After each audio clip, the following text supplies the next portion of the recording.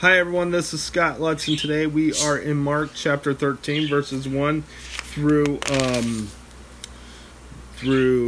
just give me a second, 36. And forgive me for the birds in the background. They have decided to make a lot of noise. Just consider that as a little sound effect. Okay, so signs of the end of the age is what we're reading today. After he was leaving the temple, As he was leaving the temple, one of his disciples said to him, "Look, teacher, what massive stones, what magnificent buildings. Do you see all these great buildings?"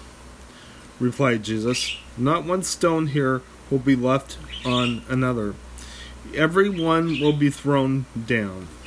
As Jesus was sitting on the Mount of Olives, opposite the temple, Peter, James, and John, and Andrew asked him privately, "Tell us, when will these things happen? And what will be the sign that they are all about to be fulfilled?" Jesus said to them, "Watch out that no one deceives you. Many will come in my name, claiming, 'I am he,' and he will deceive many. When you hear of wars and rumors of wars, do not be alarmed. Such things must happen, but the end is still to come. Nation will rise against nation, and kingdom against kingdom. There will be earthquakes in various places, and famines. These are beginning of birth pains. You must be on your guard. You will be handed over to the local councils and flogged in the synagogues.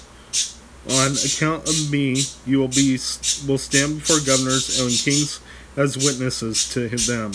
And the gospel must first be preached to all nations. Whenever you are arrested and brought to trial, do not worry beforehand about what to say.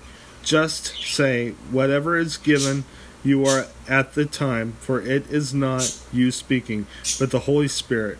Brother will betray brother to death, and father his child. Children will rebel against their parents and have them put to death. All men will hate you because of me, because he who stands firm to the end will be saved.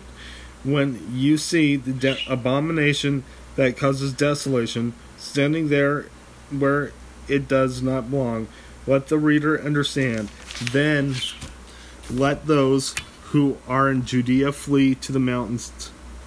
Let no one on the roof of his house go down or enter the house to take anything out. Let no one in the field go back to get his cloak. How dreadful it will be in those days for pregnant women and nursing mothers. Pray that this will not take place in winter, because those will be days of distress, unequaled from the beginning, when God created the world until now, and never to be equaled again. If the Lord had not cut short these days, no one would survive. For the sake of the elect, whom he has chosen, he has shortened them. At that time, if anyone says to you, 'Look, here's the Christ,' or 'Look, there he is,' do not believe it. For false Christs and false prophets will appear and perform signs and miracles to deceive the elect, if that were possible. So be on your guard if I have told you everything ahead of time. But in those days following that distress, the sun will be darkened, the moon will not give its light, and the stars will fall from the sky, and the heavenly bodies will be shaken. At that time, men will see the Son of Man coming in the clouds with great power and glory, and he will send his angels and gather the elect from the four winds, from the ends of the earth to the ends of the heavens.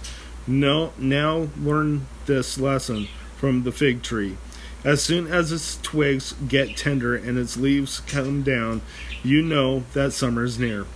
Even so, when you see these things happening, you know that it is near, just right at the door.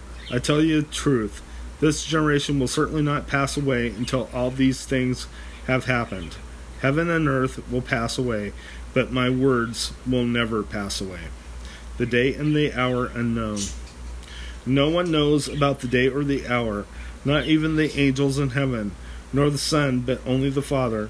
Be on guard, be alert. Do not know You do not know when that time will come. It's like a man going away. He leaves his house and puts his servants in charge, each with his assigned task, and tells the one of the door to keep watch.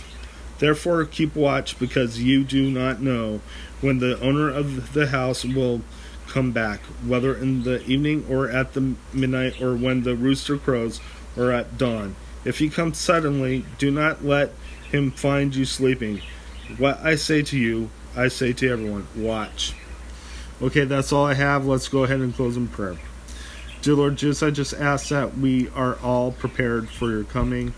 I ask that you watch, Lord, that we watch for you, and that we spread the gospel to prepare the world for your coming, Lord. I ask this in your precious name. In Jesus' name, amen. God bless you. Have a wonderful, wonderful day.